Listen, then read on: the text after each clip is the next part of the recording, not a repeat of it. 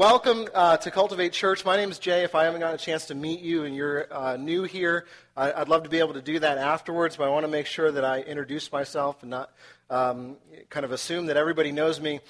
If you're wondering, and maybe even if you missed last week and you're kind of wondering why I'm down here instead of up there where I normally am, we started a new series called Story Formed last week, where we are kind of attacking and going through the Bible as one grand narrative. We're telling it as a story in that sense, with all the various stories kind of packed into it along the way. And so we're taking 10 weeks to do this, to kind of share with everyone and all of us the grand narrative of what God has been doing since the beginning of the world and how that really shapes us and impacts our lives. Because the truth is, we are wrapped up into a story that's greater than our own. And we may not realize that we're part of that story, but that story is actually going on. And so we're telling that story as a way to shape all of our lives as members and participants of it. That's a story that's primarily about God. So I don't know about you, but I had a great time discussing last week. I was really blessed by a lot of what you guys had to say, because what we're doing is we're telling the story and then we're dialoguing about it. And so rather than a monologue where I just share everything, I'm asking you guys to kind of participate and give your feedback and answer some questions as we kind of figure this thing out together.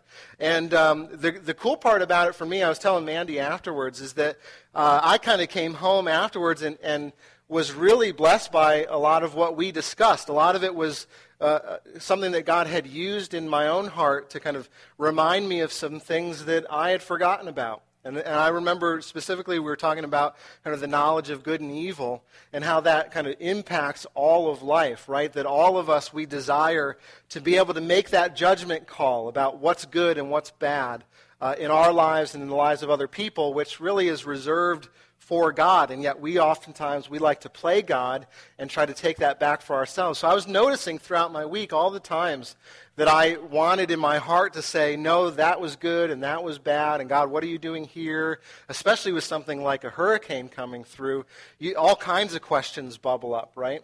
So let's recap a little bit of what we talked about last week. We mentioned 3 scenes from the story. Can anybody tell me what the first of those scenes was about and what we learned through it? Yeah, even before that, he created angels, right? And so the angels were watching as God created everything, and were like participating in it and going, wow, God is really up to some cool things. And then what happened with the angels? What did some of them do? They rebelled against God, right? And so a group of them, which was led by a kind of a lead angel called Lucifer, rebelled against God and said, no, we don't want to trust that you're God. We'd like to put our throne above yours. And what was God's response to that? He kicked them out of his presence, right? He cast them down to the earth. So then that scene kind of ended, and we picked up with another scene. And what was that one all about? I think you guys mentioned some of it already. Creation of what? Heaven and earth, right? What else? Humans, right? They became kind of a spotlight, main part of the story, us. What was kind of unique about the humans? What distinguished them from the rest of God's creation? Yeah, his breath was breathed into him, which we said was kind of like his spirit too. What else? Free will, right? That was a big one, right? They had the ability to choose good versus bad, obedience. Made in his image, that was another part, huge part of it, right? That God, like no other creature, he created humans like himself, made in his own image, it says, right? So, and then if you remember, there were 2 trees in the garden. One was called the tree of life, and the other was the tree of the knowledge of good and evil. And God said, you can eat of any tree, including the one of life, but you can't eat this one, because if you do, you'll die. And what did Adam and Eve choose to do? They chose to eat of which tree? Knowledge of good and evil, right? And what do we say was kind of the primary thing that they were after in eating that tree? Being above God in what way, though? Right, in terms of knowledge, right? Because they wanted to have the wisdom themselves to kind of make that judgment call between what's good and wrong. in the world apart from God, right? They didn't trust him. They wanted that knowledge for themselves. And what was God's response to that? Right? Ain't going to have that, right? So what did he do? Right, so he kind of allowed them to experience the fruit of their own sinful choice, right? And because of that, it kind of pushed them outside of the garden. God had to cast them out. Why would God do something like that? What do we say about God? Yeah, he's just, he's holy. What did holy mean? Do you remember? God always does what is, what? Good, right, and perfect. And because he's holy and he's just, he will never allow sin to remain in his presence. And so that sin which Adam and Eve chose, it cast them outside of the garden. But if you remember, God continued to show great care for Adam and Eve, even in the midst of that choice. What did he do for them? He fashioned clothes for them, right? So he said, you know, you realize that you're naked and ashamed, and I won't allow you to continue to experience all of the fruit of that, and so I'm going to make clothes for you. So even when you go outside of the garden, outside of my care, I'm going to send you out with some kind of covering. And we said how gracious that was. Is there anything else that you kind of learned from last week that you've been kind of processing through, maybe in your life groups or just on your own or with your family? Any aha moments?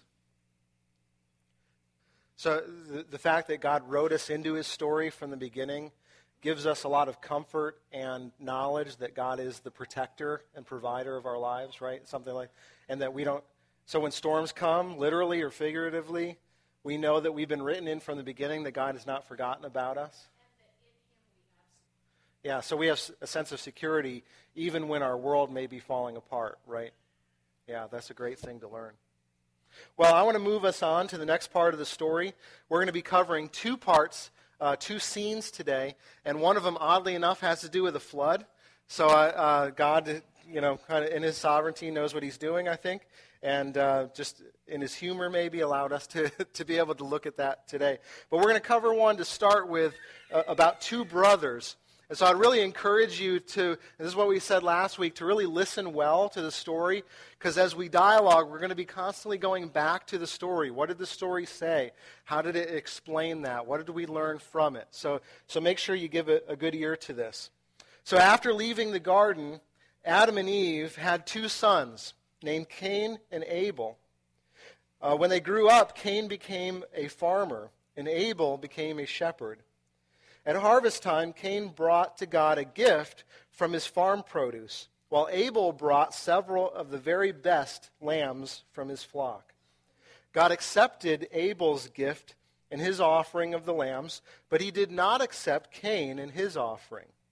This made Cain very angry and upset. "Why are you so angry?" God asked him.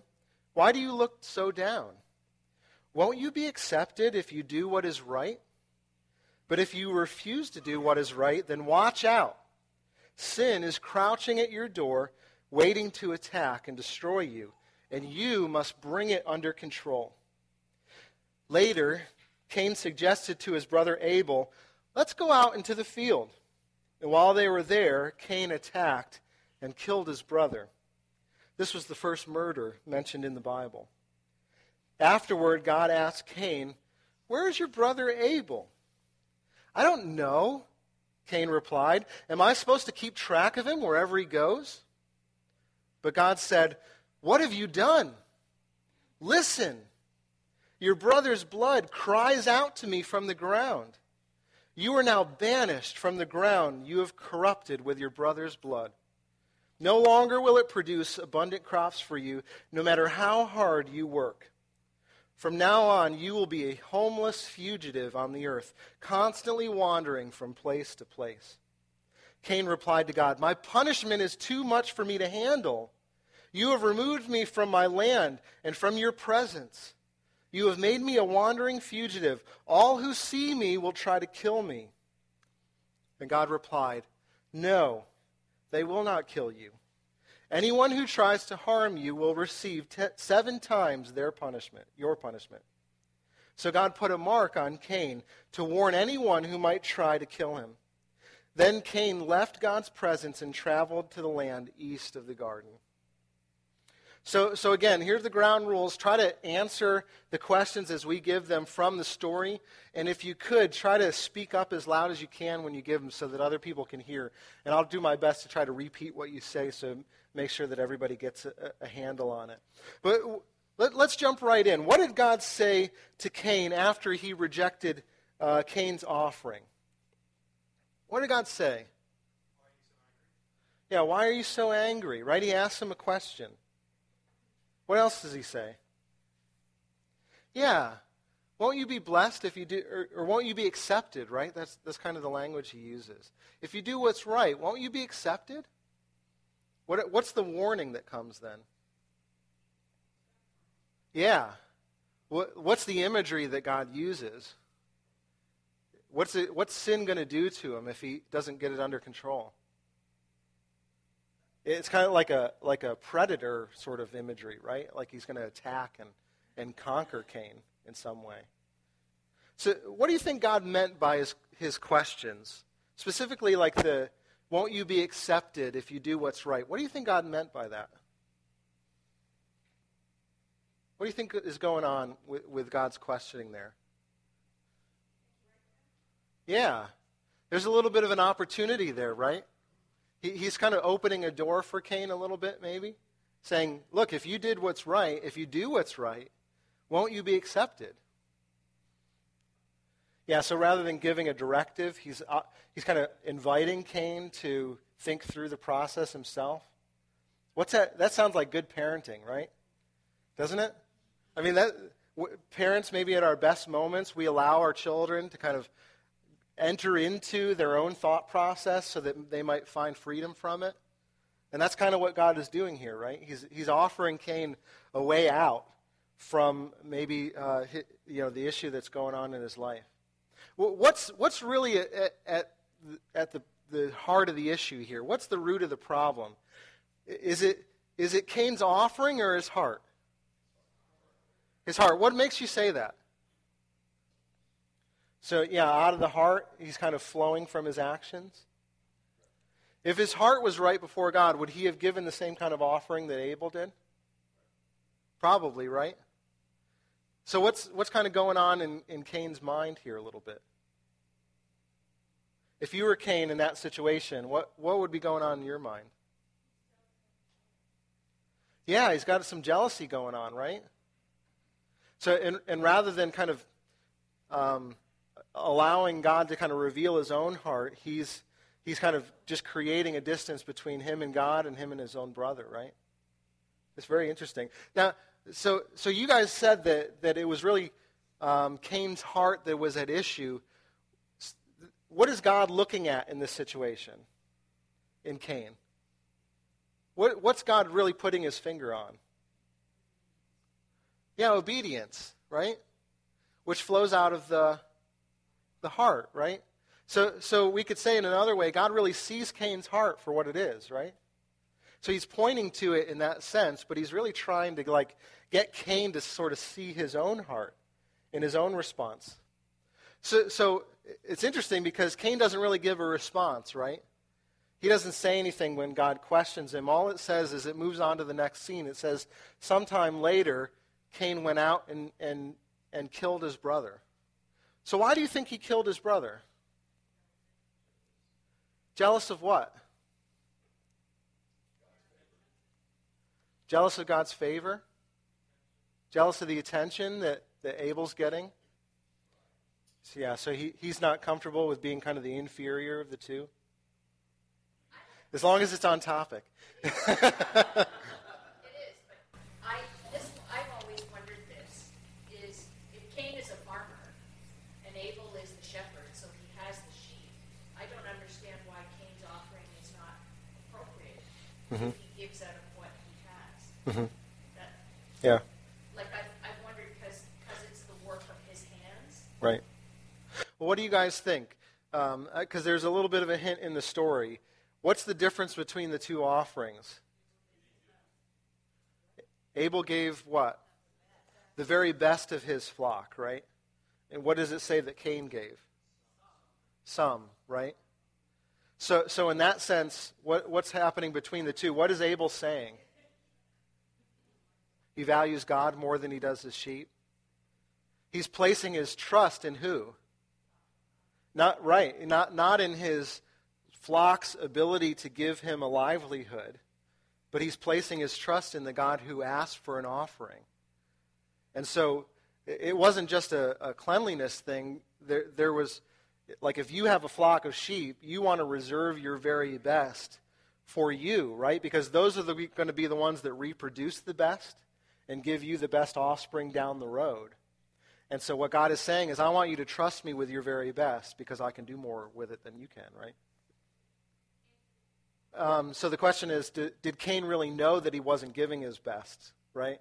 Or was he kind of in his own mind giving it? Right. So the question is, did Cain, was he giving with the right kind of motivation? Or was he just doing it out of strict obedience because God had asked and kind of just begrudgingly? Well, we already said, right, that God knows the heart. He seems to know Cain's heart. And so God is, in a sense, kind of calling that out for Cain. So we get a little bit of that, like, what's going on in your own heart? You don't really trust me. And I think we see some of that by Cain's non-response, right? I mean, we're reading a little bit into the story, but Cain doesn't give a defense. So, like, if I were Cain and I was thinking, man, I gave you my very, very best, I'd want to say that to God, like, here's what I thought you wanted, and it like, help me out here and show me where I was wrong. And we don't get any of that from Cain, right? He just kind of blows it off, and he decides to go out and kill his brother. I mean, that's kind of the response, right? That he goes out and does that. So it's funny because Cain is, what is he really doing? He's kind of rejecting God's ability to say what's good and wrong, right? So God kind of says, Abel, I accept your offering. Cain, I don't accept yours, but I'm giving you an invitation. And Cain, in that knowledge, goes, no, I reject your ability to do that, and I'm going to go out and just eliminate the competition, right? Who's that sound a lot like? His parents, right? Do you see that? Like, generationally, from one parent to the next, that Adam and Eve wanted that knowledge to be able to make that judgment call. And here we see the very same thing in their firstborn child. Yeah, isn't that interesting? History kind of repeats itself in that way. So who's Cain really angry at? Who's he really ticked at here? God? Himself. What makes you say that? What? Yeah, you can't be mad at Abel anymore, right? Yeah, so he eliminates him because he's angry at himself maybe for not kind of getting it right the first time. It's a pride issue, right? Have you ever been so angry that, like, you know full well that you like, deep down you're angry at yourself, and yet you're kind of blaming everything and everyone around you instead? Never, huh? We never do anything like that. I mean, it's easy, isn't it, to become so deluded that you kind of blame everything else besides yourself when you're angry? I've been in that situation a lot of times. And just to be totally open and honest with you, anger has been an issue in my life for some time. It was a big issue before I came to know Christ. It's something that God has been dealing with me on kind of over and over and over again. And it's a lot of that, like, I want to blame everything and everyone around me rather than pointing the finger at myself. And that's really just kind of wanting to hide my own sin and blame it on other people rather than coming to God, who may be giving me an opportunity to say, hey, I'm giving you a chance to kind of come to me and be accepted. Even though you're not giving your best in this situation, aren't I being gracious and allowing you to come back to me, right? We have that kind of God. That's the kind of God that we see in the story. It's interesting, though, because, like, we oftentimes we do a lot of stuff to kind of feel accepted, right? And Cain, in a sense, is kind of acting out in violence in a twisted way, sort of to be accepted by God, right? I mean, that's kind of his motive at the end, is like, if I didn't have my brother kind of showing me up all the time, maybe God would like my gift. You see the sort of the twisted nature of his own heart. And yet, so what's God saying? If he really sees his heart, what is he saying to Cain? Just come and be accepted, right? So how do you think, just kind of putting this onto our lives, how do you think our lives would change if we just knew all the time that we were completely loved and accepted regardless of what we did? How would life change for you? Yeah, it would kind of defeat some anger in you, right? What else? It would remove some fear? How would it do that? Yeah, right. Whom else should I fear, right? As the psalm says. But you, O Lord. And if you're accepted by the Lord, then really that answers the question, right? So what was God's reaction to the murder? What does he do? Even before casting him out, though, what does God do? Gives him a chance to confess even before that. Yeah, he goes to him, right, and asks the question. Isn't that cool? They're like, when your kids do wrong, what's your first reaction? Yeah, right. What in the world did you do? But you kind of send them away, right?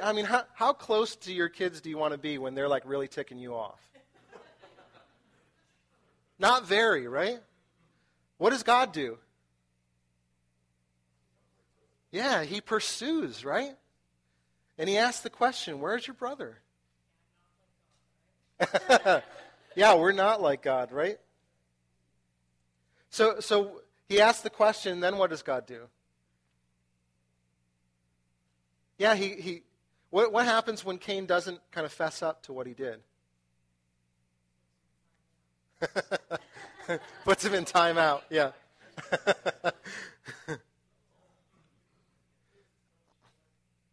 Yeah, he says, your brother's blood cries out to me from the ground, right? It confesses on your behalf what you've done. It's very interesting how God personifies that. So what did Cain really deserve here for what he did? He deserved death. And what does God give him instead? Long life. Yeah, if you keep reading on in the story, Cain lives for a very long time after this event. Isn't that interesting? What's that? Yeah, so even in the midst of his sinful choice, God is kind of inviting Cain to see the error of his own ways and to, it's an invitation, right, to kind of see things differently. So that's one aspect of it. What else do we learn about humans in the story? We blame. What else do we do with our sin? We hide it, right? Yeah, so it gets worse over time. It has a snowball effect in that sense. It just keeps getting worse and worse. What started out as just some anger over a decision that God had the right to make, it turned into full-on murder, right? Yeah. Yeah, so it not only has a... Yeah, right. Yeah. Yeah. Yeah, it has a multiplying effect, too, in terms of who it hurts. So it's not just all sin. It may start out as a me and God thing, but soon after it snowballs onto our spouse and parents and relationships, all kinds, right? It has a multiplying effect. So what do we learn about God from this story? So he comes and pursues. William, what did you say? Yeah, he gives a lot of chances, doesn't he? Isn't that good news? What's another way to say that about God? Yeah, grace, right? He's very gracious. He gives a lot of chances. Yeah, he's just as well. Yep. So we saw that in the first story. We're seeing that again, that God will never allow sin to remain in his presence, and so he cast Cain out, from his land and God's presence just the same way that he did with Adam and Eve. God also knows all things, right? Too. It's interesting, even as he's asking questions, God already knows the answer, but he's inviting Cain into the knowledge of what he's giving him. All right, so let's move on to the second story, and then we'll kind of see how these two things converge. And this is where the flood will come in. So we'll have a lot of maybe firsthand experience from this one. It comes from Genesis 6 through 9, and it says this: "The number of humans on the earth grew rapidly. Not only did sin spread from Adam and Eve to their sons, it spread from generation to generation. Even though humans were created in God's image, everyone chose to disobey God. They constantly acted out in violence against each other. God saw that the people's thoughts were completely evil all of the time. This broke his heart and made him wish that he had never created humans. So God decided to start over. He said, 'I will completely wipe out this human race that I have created. I am sorry that I ever made them.' But there was one man named Noah who found favor or grace in the eyes of God. Noah had a close relationship with God and was the only blameless man living on earth at that time. So God said to Noah, 'I have decided to cover the earth with a flood, destroying everything alive. But I will give you a plan to keep you safe.' God said to Noah to build a large ark, giving him specific instructions about how to make it and what it should be like. God said to him, 'Make an ark from wood and seal it with tar inside and out. Then build many decks and stalls for animals inside of it. I promise to keep you safe in this ark. Bring 7 pairs of animals that I have approved for sacrifices, and 1 pair of each of the other animals. These animals will come to you to be kept alive. And remember, take enough food for yourselves and for all the animals on the ark.' So Noah did everything exactly as God had told him. Just as God said, the floods came. Water burst out from the earth, and rain poured down from the sky. And when the waters came, Noah and his family and all the animals boarded the ark. As the waters rose, the ark floated safely on the surface. The flood covered even the tallest of mountains, and all living creatures on the earth were destroyed, except for those on the ark. After 40 days, the rain stopped. Many months passed as the waters slowly began to dry up. And for weeks, Noah sent out a dove to see if it could find dry land. Finally, the dove returned with an olive leaf in its mouth. And so Noah sent the dove out again, and when it didn't come back, he knew that it was safe to return to land. As soon as Noah came off the ark, he built an altar, selected pure animals from every species, and sacrificed them to God as a symbol of his thankfulness and worship. God was pleased with Noah's sacrifice and said, 'I will never again curse the earth, destroying all the things with a flood.' Even though people's thoughts and actions are bent towards evil, even from childhood. God blessed Noah and his sons, telling them to be fruitful and multiply. Go and have many children, and once again fill the earth with people. Then God said to Noah and his sons, 'I have put all animals under your control. You can use them for food, but you must never eat animals that are still alive, that have their lifeblood in them. And I will require the blood of anyone who takes another person's life, because life is in the blood, and all life belongs to me.' God also said, 'As a symbol of my promise, I will hang a rainbow in the clouds. And when I see the rainbow, I will remember the eternal covenant between God and every living creature on earth.'" All right, that's the story. So why did God send the flood and destroy everything?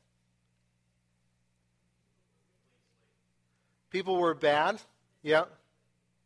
He was disappointed with them, yeah. We'll get into the emotions in a little bit, yeah. What was wrong with people? Sin. And how did sin kind of manifest itself? What's that? Yeah, violence against one another. How often was this occurring? All the time, right? Every thought, it says, was constantly inclined towards violence for one another. Everyone was doing completely wrong all the time. So do you think God had good reason for doing this? Yeah, do you think he had good reason for kind of starting over? So he had a better chance at kind of a new start? Yeah. Do you? Yeah, go ahead. Yeah. So because God is just, he reserves the right to be able to do this, right, with sin. Now, I mean, this is a really difficult one, right? I mean, we're all told this story when we're kids, and it's like the happy little ark, and everybody boards on, and they all, float safely to the land of the rainbow, and everybody's, gets out and, all the stick figures. You learn this from kindergarten, right? This is a much darker story than you were told originally, is it not? Do you struggle with that? Like with God's ability to say this needed to happen? Yeah, so he did it. And the story even says that, right? Even knowing that people's hearts would continue to be evil, God allowed a way through it. Yeah, there's a great connection there, isn't there, between the water that God used to extinguish the earth and the water that we use to baptize people as a symbol of death and resurrection. Yeah, that symbolism should be there. That's part of the reason for baptism. Yeah. How often do you think we struggle with that? I mean, that popped up last week, and it's kind of coming up again this week. But wanting to make that judgment call about what's the right and good thing to do. Do you guys hear that? That we always struggle with wanting to be our own God, and only a God gets to determine what's good, right, and perfect. And so we want the ability to do that all the time. And you're kind of confessing that may be even a daily thing that we're not often aware of as we go throughout our day.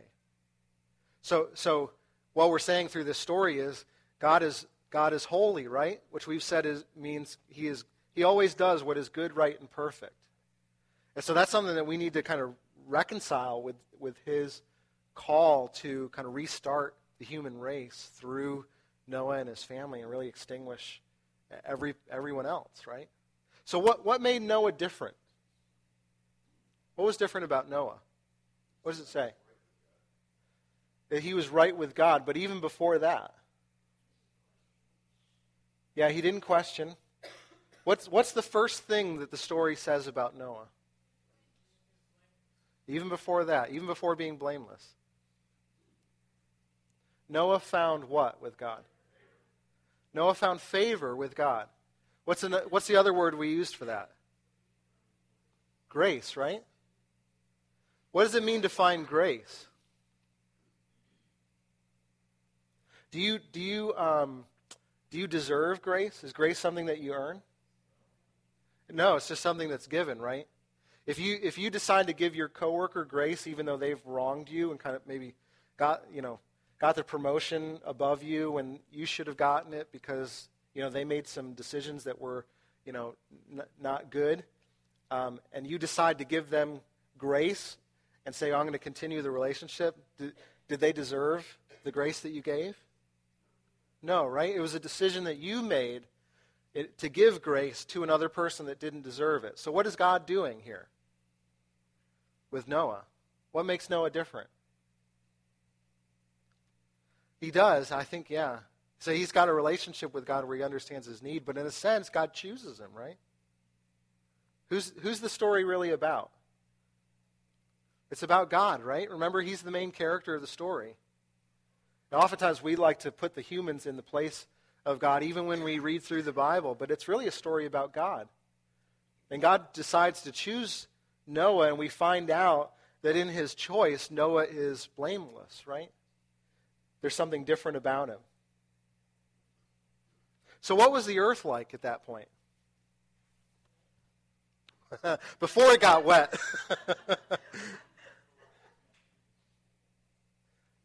It was corrupt, yeah. What else? How so? How is it like today? So apart from Christ, the human race hasn't changed. What's unchanged between this story and what we see today? There's a distance or a barrier between us. We still choose sin all the time. Yeah. If you were on the earth at that point, what do you think is going through the minds of the people that are there? like before the flood. It took Noah a long time to build the ark, right? I think it was like 100 years. They're watching Noah build the ark the entire time. And Noah is kind of saying, hey, a flood's coming and God's going to rescue us. But it's going to be really bad. What's everybody else thinking? Yeah. They're either minimizing God or minimizing their own problem, right? So either God isn't powerful and he would never do such a thing, or I'm not so bad and things will go well for me. Yeah, a lot of unbelief, maybe even that there was a God. Yeah, they worshiped all kinds of other things besides God. Put their hope in a lot of other things, yeah. Yeah, we've seen from the story that there's a lot of similarities between the choice that the angels made in their rebellion of God and the choice that we make in our rebellion of God. And it turns out, I think that we've seen that a lot of those parallels exist, right, between what we're actually worshiping when we're not worshiping God.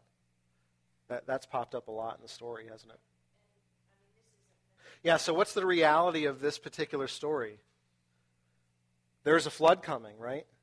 And there are going to be major consequences for sin. And so everyone except for Noah and his family are really living under a deception, right? They're really deceived into thinking another thing. So I'll go back to the question, how much is this world like the world of today? Very, very similar, is it not? People denying the knowledge of God, people looking to themselves to save themselves. I mean, in a sense, we're guilty of all of that stuff too, right? Yeah, wars and conflict, violence all the time. Yeah, it's not getting better, is it? Right? Worship of things, yep. Yep.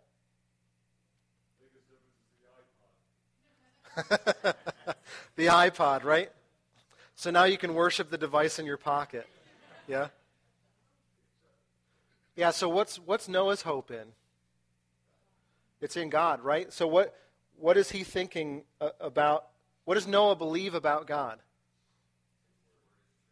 He trusts his word, right? He really puts his faith in God's warning. What else does Noah believe about God? Yeah. Whose design for the boat is it? It's God's, right? It's not really Noah's. Noah's not like the best boat builder to ever grace the earth. It was really God showed him all the facets of how to build it, right? I'm thinking in my mind it's probably not even the materials were of Noah's making, right? Because God made all the trees and showed him which ones were good for building. It's entirely God's endeavor. Noah's just a part of it. So let me just contemporize it then, like to today. You contemporaryize it, or what's that word? What would that word be? Modernize it. There you go. It's a give and take, this whole thing, right? You don't necessarily have to think these things out loud, but in your own mind, what are you trusting in to save you from your own sinful heart? I mean, one of the things that we've seen over and over again is that every person, since the decision that Adam and Eve first made, has been defined by one characteristic, right? What's that characteristic been? Sinful, right? Part of that came from God's ability to let them choose, but everyone so far has chosen themselves, apart from the one person that God has given his grace to. That's the temptation, I think, for all of us, is to be trusting in something other than God's kind of appointed means for salvation. That's what makes Noah so different, right? So the question you need to wrestle with is, do we really believe that we're like the people in the story? Not Noah and his family, but everybody else. So what are you hoping in? What is your trust being placed in to make you right before God and before other people? What ark are you trying to build apart from God to save yourself? So just being honest with you guys, if you're like me, I tend to go back and forth between kind of being self-righteous, sort of thinking that I can build an ark of my own to save myself. It may not be as grand as Noah's ark, but it'll be a life raft enough that I can save myself. Or kind of waffling to the other side of things and saying, I'm not really so bad. I mean, I make some bad choices every once in a while, but I don't really consider my heart as wicked as the people in this story. Do you kind of feel that same way oftentimes? Kind of wake up and you kind of go back and forth between complacency and then on the other hand, if I do feel convicted about it, I can do it all myself. So how did God feel about people in the story? Let's just put a bow on that. He didn't like them. Really? Hold on. I mean, he didn't like them. What? Would the rest of you guys agree with that statement? How would you challenge that? He both hates what they've become, and yet at the same time, what does he do? He loves and saves them, right? I mean, God is present. What does it say about God's own heart when he looks down on the earth and sees it? What is he filled with? Sorrow and sadness and grief, yeah. But I don't think we take that into consideration often enough. We think that God is just kind of, without emotions and just sort of makes judgment calls on the earth as sort of this distant, clockmaker, right? But that's not the impression we get, right? He's entirely involved, and his heart is kind of out there for the people and can get crushed, in a sense. God gives them 100 years to change, does he not? That's grace, right? That's long suffering. That's a good biblical picture for what God is all about. How else does God feel about people? Let me put it this way. How is God committed to this people called humans? He does. What does he do? What's his promise? The rainbow in the sky. Do you ever look at a rainbow that way? And go, that is God's picture for how committed he is to human beings and seeing them reconciled to himself. Do you know that's what it was created for? That's amazing, isn't it? That God would do that? Yeah, and we just want the pot of gold at the end of it, right? Think of what a double rainbow means. I have no idea. What does a double rainbow mean? Hopefully it's not like a double negative, right? So what does this story teach us about God? He's loving. Man, that's a difficult thing to say when he's just destroyed the whole earth. So what makes you say that? Yeah, he gives second chances. He's patient. Yeah. He gives provision for Noah and his family to be saved, right? What else do we learn? Yeah, the animals are all coming to. It's not like Noah has to go searching on a safari, right, to get all the animals, like with a net. Like, come on, elephant, we're getting over to the, like, yeah, right. Yeah, and the whole male-female thing, gosh, that would take 100 years in itself. Yeah, God provides them all, right? He brings them all to their doorstep. Yeah, there's like an intertwinedness, right, to the heart of God with the heart of his creation. He kind of, yeah, it's beyond just do right and do wrong and choose right. Yeah, his heart is extended, in a sense, out to his people. That's a great point, Kurt.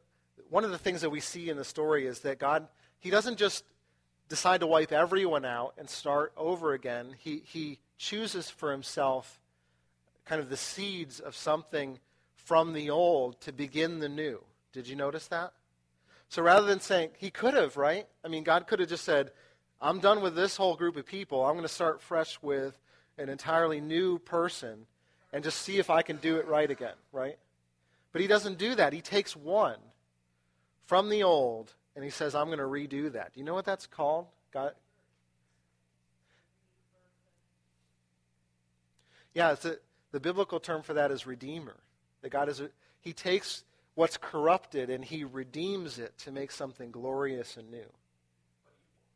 Yeah, so he's kind of sharing what he's doing in the process with who he's doing it with, and kind of helping them see what's come before. And so he's not just manipulating pieces, but he's including people in what he does in that sense. That's a great point. What does God say? There's an interesting, we'll wrap up with this. God kind of talks about blood in both stories. Did you notice that? What's the connection there? What does God say about murder and blood and life? The life is in the blood. And it belongs to him, right? Life belongs to God. Because he's the one that gives it, right? And so he requires, in a sense, that blood, if blood is going to be taken, that life which was extinguished from God's presence be given back to him in the life of the person that did it. You notice that parallel? That happened with Cain and Abel. Cain didn't get what he deserved, but then God says, everyone else who does this from now on, I'm going to require their life. Because life belongs to me, and when you take it from me, I need to take it back. Isn't that interesting? I want to kind of paint Jesus into the story here, because Jesus, when he's telling people about the Scriptures, he always says to them, you read it as if I'm not part of it, but what I want you to know is that they're really about me. And so we're going to try to point forward to where Jesus comes in and fulfills all these various things that we see throughout the story. And it's funny because in the story of Cain and Abel and in the ark, there's blood that goes on. There's the shedding of blood. And with Abel's story, Cain and Abel's story, we talked about it earlier, that God says to Cain, your brother's blood cries out to me from the ground, condemning you for what you did. Did you notice that? That in a sense, God is saying, the blood of your brother is what's condemning you for your murder. You know what's interesting about that is that later on, Jesus, the Bible says, poured his blood out for us. And it's that blood which cries out on our behalf to give us forgiveness, not condemnation. Do you see the parallel between those two things? God, in a sense, gives his one and only Son, allows him to die a murderous death, a death that we all deserved because we were the ones in the story who murder and whose thoughts are inclined towards evil all the time. If it was true about our ancestors, it's certainly true about us. And yet God sends his substitute into the world to take our place on the cross. And he says, it is my Son's blood that cries out on your behalf freedom and forgiveness and redemption.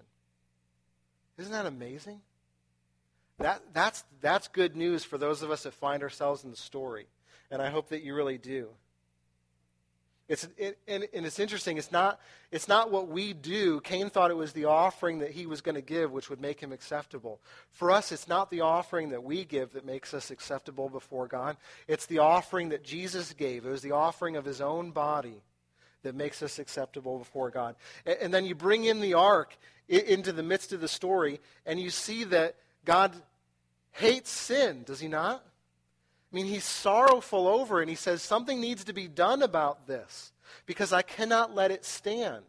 I can't just let it go on. It needs to be dealt with, and I am angry towards it.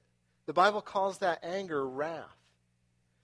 And just like the wrath of God comes into the story and needs to be dealt with and extinguishes all the people of the earth, God gives an ark, does he not? Dennis, you alluded to it before, that God gives an ark so that things would be redeemed, so that God would create a people for himself to give glory to him for saving them. And God does the same thing through his Son. Jesus is that ark by which we are saved from what we deserve to get, which was death. And you notice what the first thing that Noah does when he gets off the ark. What does he do? He builds an offering and he gives a sacrifice. What is he saying by doing that? Yeah, thank you. In a sense, he's saying, the blood that I'm shedding from this offering, it should have been mine. I should have been the one who died apart from your salvation, and so I'm giving this offering to you as a way to say, I did not deserve what you gave me, and you gave it anyway. And so I'm giving it in thanksgiving to your saving work in my life. Yeah, so God shows his love in that ability to save, right? Even in the midst of our sin, God provides a way through it. That's what we see with the ark, and ultimately that's what we see with Jesus. So as we end and we kind of go to prayer on this, I want to really encourage you to use this as an opportunity to thank God for what he's done. That you are not on a story of your own. You're wrapped up in this story with him. And that God has provided for you a means of salvation to see you through even the worst of floods. And that ark is called Jesus. He provides it for all of us. And that's actually when we go to the table, what we're saying is when we take the bread, which symbolizes his body, and we dip it in the juice, which symbolizes his blood, we're saying, in a sense, Jesus' body is the ark of my salvation, and his blood is the blood that was shed, which cries out for my freedom and redemption. Isn't that amazing? That's good news, family. I hope that you see it. And let's go to God with that good news and thank him for it. Father, we do thank you and praise you that you preserve a people for yourself, that even though we've seen through the story, humans' hearts are wicked and we act out of that wickedness and violence all the time. It may be physical in terms of violence. It may be in our own hearts and minds when we hate our brothers and sisters and we hate the people that are around us and we wish ill for them. But it's there. We've experienced it in our own lives and our own hearts. So thank you, God, that even though our hearts and our souls, you know them fully, you created us and you know them intimately, it is Jesus' blood that comes in and cries out on our behalf. Even though we were the guilty ones, you look on him and you see a people who are redeemed and saved for your purpose. God, that is good news, and we celebrate that as we come to the table this morning. Celebrate that as a family, that we are included in your story. And we just pray, God, for the grace to be able to know this more as we're your people. In Jesus' name, amen.